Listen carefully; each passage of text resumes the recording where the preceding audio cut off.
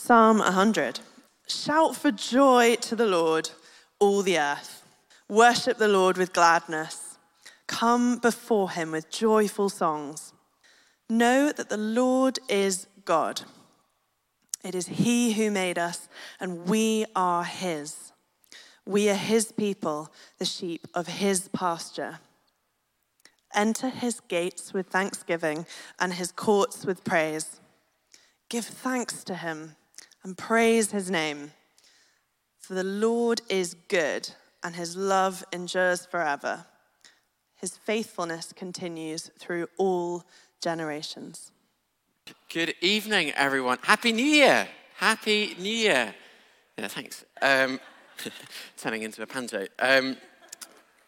Happy New Year. No, it's not. It's reminding me of the Christingle. It's so good to be with you all. My name is Felix. If I haven't met you before, I'm on the team here. And whether it's your first time here or you're regular, you're so welcome. It's wonderful to gather tonight with you. Let me pray as we look at this psalm. Our Father God, thank you so much that you are a God that speaks. And I pray that however we are feeling right now, whatever our day, week has been like, that you would meet us exactly where we're at, that the words that we're going to look at in this psalm would resonate for each of us, and that your Spirit would give us ears to hear, and that your Spirit would empower us to know what it is or how it is that you want us to respond. In Jesus' name we pray. Amen. Well, we're at the start of a new year. And that means it's the season for cheesy quotes about making the most of your year ahead. And I came across this one. This is my favorite corny quote. It says, "Last year told you what you needed to know. This year is go time." That's Richie Norton. And we hear quotes like that, I think. And we probably think, maybe with a slight groan, here we go again. We once again become kind of conscious of our failings. We're kind of, still stuck in a job we don't really like. We're still single or in a relationship that feels a bit creaky. We're still in debt. We're still signed up to numerous subscriptions we don't actually really use. We still go to bed later than we probably should. Our parents, if they're still alive, well, we kind of go to them for help more than we care to admit. And we're still overweight. And so we think, this is the year. This is the year. This is the year it's all going to change. This is the year where it's going to be a new year, new me. This is the time for the new gym membership. Or, get going in the park runs. Apparently, yesterday's Clapham Common Park Run was the busiest ever on record. Full disclosure, I wasn't there. I was in my pajamas. But someone told me that this morning.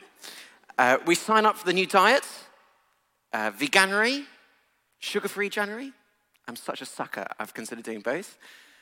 This is the time for new looks, new hairstyles, new hair colors. Apparently the beard royale is particularly popular at the moment, so I've gone for it. I've gone for it for today. We buy new clothes. We make a resolve to ask out that guy or girl from church. And we do all this because, well, it's 2024 and it's go time. Or is it? Or is it?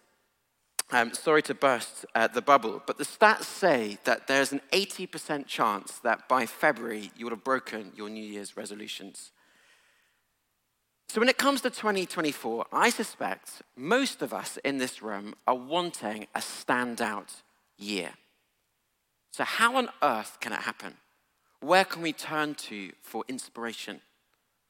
Well, it might be a surprise for us to hear tonight that a song written thousands of years ago, halfway around the world, well, it might just have the answer for us. If you want a standout year, Psalm 100 shows us, maybe not even just what a standout year looks like, but what a standout life looks like. It's a life, very simply, of enjoying God by knowing God. Enjoying God by knowing God. Over Christmas, top of the charts in the UK was Last Christmas by Wham. The song is all about a relationship which happened last Christmas, funny enough. And in this past relationship, George Michael remembers giving his heart to someone only to have his heart broken. So this year, to save him from tears, he's going to give it to someone special. And like all good songs, and I say good loosely, there's a pattern to the song. He remembers, and then he acts. He remembers his heart being broken, so a year later, he ludicrously gives it away again. I don't know what he's thinking. Well, in Psalm 100, we also get a song about a relationship. The narrator is singing about his relationship with someone very, very special. He's singing about his relationship with God. And unlike George Michael's failed relationship last Christmas, Psalm 100 shows us that a relationship with God will never disappoint. God will never give it away. It's a vision of a relationship with God that each of us, every single person in this room, is invited into. I don't know whether you would count yourself as a Christian here tonight. If not, this psalm gives you a kind of a snapshot of what your life could look like this year. It's radically different to anything you ever experienced before. The God of the whole universe wants you to know him and to enjoy him. And if you are a Christian here tonight, this psalm might just be the encouragement you need to not only kind of spiritually survive in 2024, but to spiritually thrive. In fact, I believe Psalm 100 has the power to transform a faith that feels a bit staid, a bit functional, a bit meh, into a vibrant, life-giving, joyful, and more loving relationship than any of us could ever experience or know. If you're not sure, take a look with me at how the psalmist himself is acting. Verses 1 and 2. Shout for joy to the Lord, all the earth. Worship the Lord with gladness. Come before him with joyful songs. The psalmist is firstly enjoying God with gladness. Now this Christmas, my son was actually here earlier, but I think he's gone. That's good. It's way past his bedtime. My son, he's grown a deep and unwavering obsession, not with Jesus, but for presents. It was bordering on fanatical. Baby Jesus didn't even get a look in this year. Okay, there was a moment when he was unwrapping a present, and he was so kind of overcome with excitement as he was unwrapping. He just blurted out, "I love presents!" He just couldn't help himself. He was so excited. And that's kind of the picture we get at the start of this psalm. The psalmist, King David, is shouting for joy to the Lord. It's almost as if he can't help himself. His enjoyment of God is overflowing. He's shouting, he's singing, he's worshiping. There's such joy in this relationship. And it's interesting because this psalm was given to God's people to sing, but the invitation isn't just for the Christian. Let me read verse 1 again. Shout for joy to the Lord, all the earth. So who is this psalm written for? Well, answer, everyone. You know, there's probably all sorts of reasons why you're here tonight here. It might be because you're a regular here at HTC or visiting, and if that's you, well, it's wonderful to be gathering with you. It might be because you came to one of the Christmas services and you've come back. That's certainly the case this morning with some people who came. And it's amazing to have you back here. You're so welcome at HTC. Or maybe you're, I don't know, you've come basically because you fancy someone in this room and you're kind of here for them. Maybe they don't know that. I remember that I've got a friend, quite glamorous Christian friend, who was kind of the secret weapon to the growth of the church she attended. Whenever she was in a sort of a season of singleness, suddenly all these guys would start coming to the church. Or maybe you're here by accident. Maybe you just were walking by on the common and you heard the band playing, practicing. You thought, I'll just come and check out what's going on in here. And you're just sitting where you are right now and thinking, why on earth am I here? There could be all sorts of reasons why we're here tonight. But the bottom line is this. Whatever reason you are here tonight, whatever your views are of God, this psalm invites everyone here, everyone in this room right now, to enter into a relationship with him, where we can enjoy God with gladness. And that will ring true for many here, I'm sure. This new year, maybe you're very aware of the goodness of God. The ways he's upheld you, he's sustained you, he's provided for you. But there may be some here where life for you isn't going as planned. I think of a family friend whose Christmas letter said that 2023 was for him the most disappointing year of his life. Or another friend of ours, she's in her early 30s, got 2 children, and her husband has just been diagnosed with cancer. So 2023, it may have been a happy year for you. It may not have been. So when we hear the words, worship the Lord with gladness in this psalm, I think we're tempted, maybe some of us, are tempted at times, at best, to think these words belong with the cringy New Year quotes. A bit of warm, superficial fuzziness. At worst, maybe some of us at times are tempted to kind of dismiss these words as nonsense. It's 2024 and I'm still lonely. I'm still unemployed. I'm still single. My children are still a nightmare. Whatever it is. Enjoy God with gladness? Yeah, right. But the psalm doesn't finish at verse 2, does it? Remember, the psalm shows us a life of enjoying God by knowing God. So what do we need to know? Verse 3, know that the Lord is God. It is he who made us, and we are his. We are his people, the sheep of his pasture. To sum up these words, what we need to know is that God cares. He cares about you, about me, he cares about us so much more than we realize. The name David gives for God in verse 3 is the word Lord in capital letters. It's a translation of the Hebrew name Yahweh. It's a name that carried deep meaning at the time for when this was written. When King David's people heard the name Lord, they would instantly remember how God always kept his promises to his people, and how God had rescued his people from their enemies, because he cares about his people. And he cares about you and me. Because this promise-keeping God offers to rescue you and me from our greatest enemy too. Each of us, left to our own, face not only a year, but a whole life weighed down by sin. And the Bible says the wages of sin is death. But the miracle is this: we're not left to ourselves. God cares. He sent his son Jesus to rescue anyone who puts their trust in him. And Jesus did this when he died on the cross for our sins and defeated death by rising to new resurrected life. So King David says, enjoy God by knowing that he cares so much more than you realize. But guess what? His care for you doesn't just stop there. He doesn't just rescue us, but verse 3, he created us. In other words, your very existence is dependent on him. And that's true every year we live on this planet.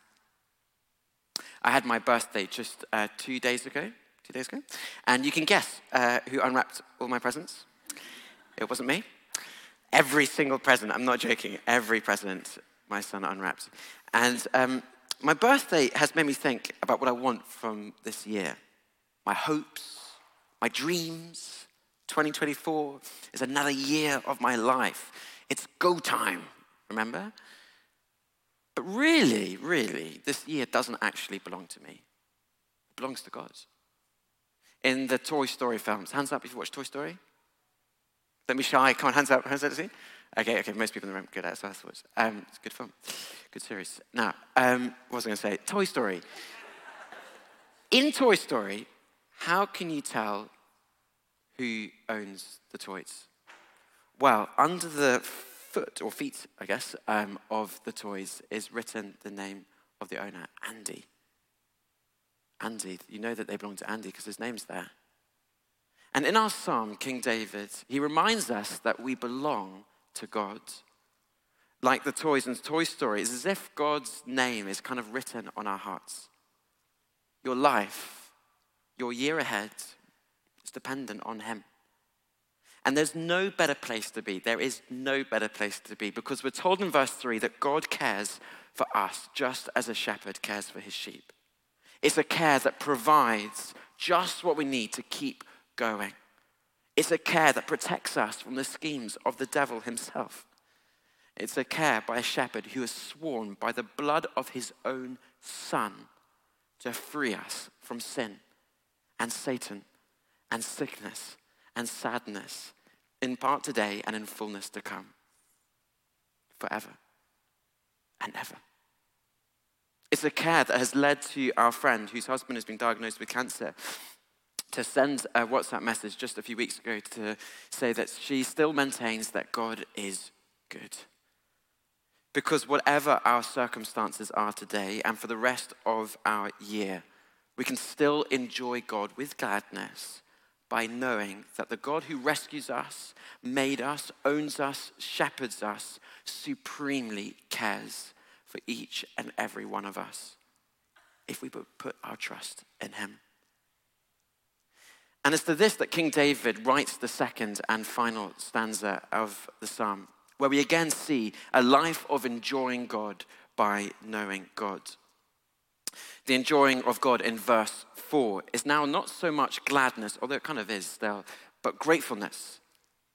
Enter his gates with thanksgiving and his courts with praise. Give thanks to him and praise his name. Now this Christmas, I've already shared that my son was very good at opening presents, but he wasn't so good at saying thank you for his presents. There was one point where he was unwrapping the present that we had given him, my wife and I, and he unwrapped it, and then he said, "I don't like this." And I was like, "What?" Well, I was thinking this, I was like, "What? You have no idea how much effort I put into finding that toy for you and wrapping it for you." But the truth is, so often that is exactly how I am with God. I am so slow in thanking God for stuff. If you're like me, you tend to kind of dwell on what you'd like to have. Maybe particularly at the start of a new year. We're always looking to the better thing, the bigger thing, the next thing. I'd love to own a house. I'd like to have a permanent job. I want a good-looking partner. This is the year I'm going to pay off my debt. This is the year I'm going to borrow money to buy stuff and be in debt. Maybe all good stuff. But here's the thing. There's no wonder maybe we, struggle with being grateful. Because by definition, I can't be grateful for something I don't have. And so if wishing for stuff ahead is all that we do at this time of year, well, we're going to struggle with gratefulness. Joseph Rea, a Christian writer and pastor, he says this. He says, "Gratitude requires moving my eyes from the things I don't have to the things I do have. It means saying there is good, real good, in this job or this home. I have to say, in one sense, this is enough. Gratitude celebrates blessings received. As long as we're consumed with blessings we haven't received, we'll never possess gratitude." And that's basically the point King David makes in this psalm. We enjoy God with gratefulness by knowing what we're grateful for. Verse 5, "For the Lord is good, and his love endures forever. His faithfulness continues through all generations." Which basically means we're invited into a life of enjoying God by knowing God's faithfulness. His love, it says, endures forever. In the Bible, our relationship with God is often portrayed as like a marriage. And in this marriage, God's love for his people never stops. Never. If you put your trust in God and his rescue in Jesus, he will never stop loving you. And it's true whatever's going on in your life right now. It's true if you've messed up big time in your relationship with God. Maybe the year 2023 was for you a kind of catalogue of mistakes. You can recount time and time and time again of just messing up in following Jesus. Or maybe you haven't so much been the kind of unfaithful partner to God, but the neglectful partner, spurning God for better offers, better uses of your time. Maybe God has, in a sense, been in the back seat, an afterthought. Well, God's love for us, for you, never stops. He's always wanting to forgive us as we honestly turn back to him. In Hebrew, the word emet, which is often translated as faithfulness, well, it also means kind of truthfulness. And so faithfulness and truth are kind of entwined and connected. And so the point is, when King David says God's goodness and love will endure forever, we know it's true. Trust is key to any relationship, isn't it? I imagine there'll be plenty of people in this room who've been burned in a relationship from issues of trust. In fact, faithfulness is in some ways becoming a kind of a rare quality today. Many say that we're in a culture at the moment characterized by broken promises, from the empty words of politicians to the lies we often read and hear on social media. But God says, my love for you endures forever, for eternity. And there's no kind of caveat, no sort of small print, no condition on a vote, no requirement for a repost. God loves you so much, he gave up his son. And he did that knowing that in 2024, we will let him down again.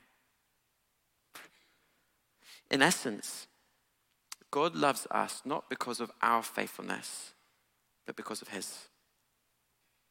And that will never change, whatever 2024 holds for you.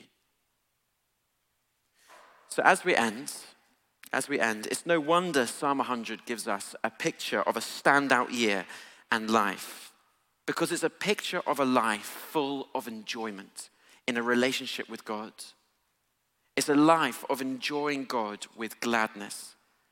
It's a life of enjoying God with gratefulness. And it's not in a kind of cheesy, cringy, frothy type of way, but enjoyment rooted in what we know.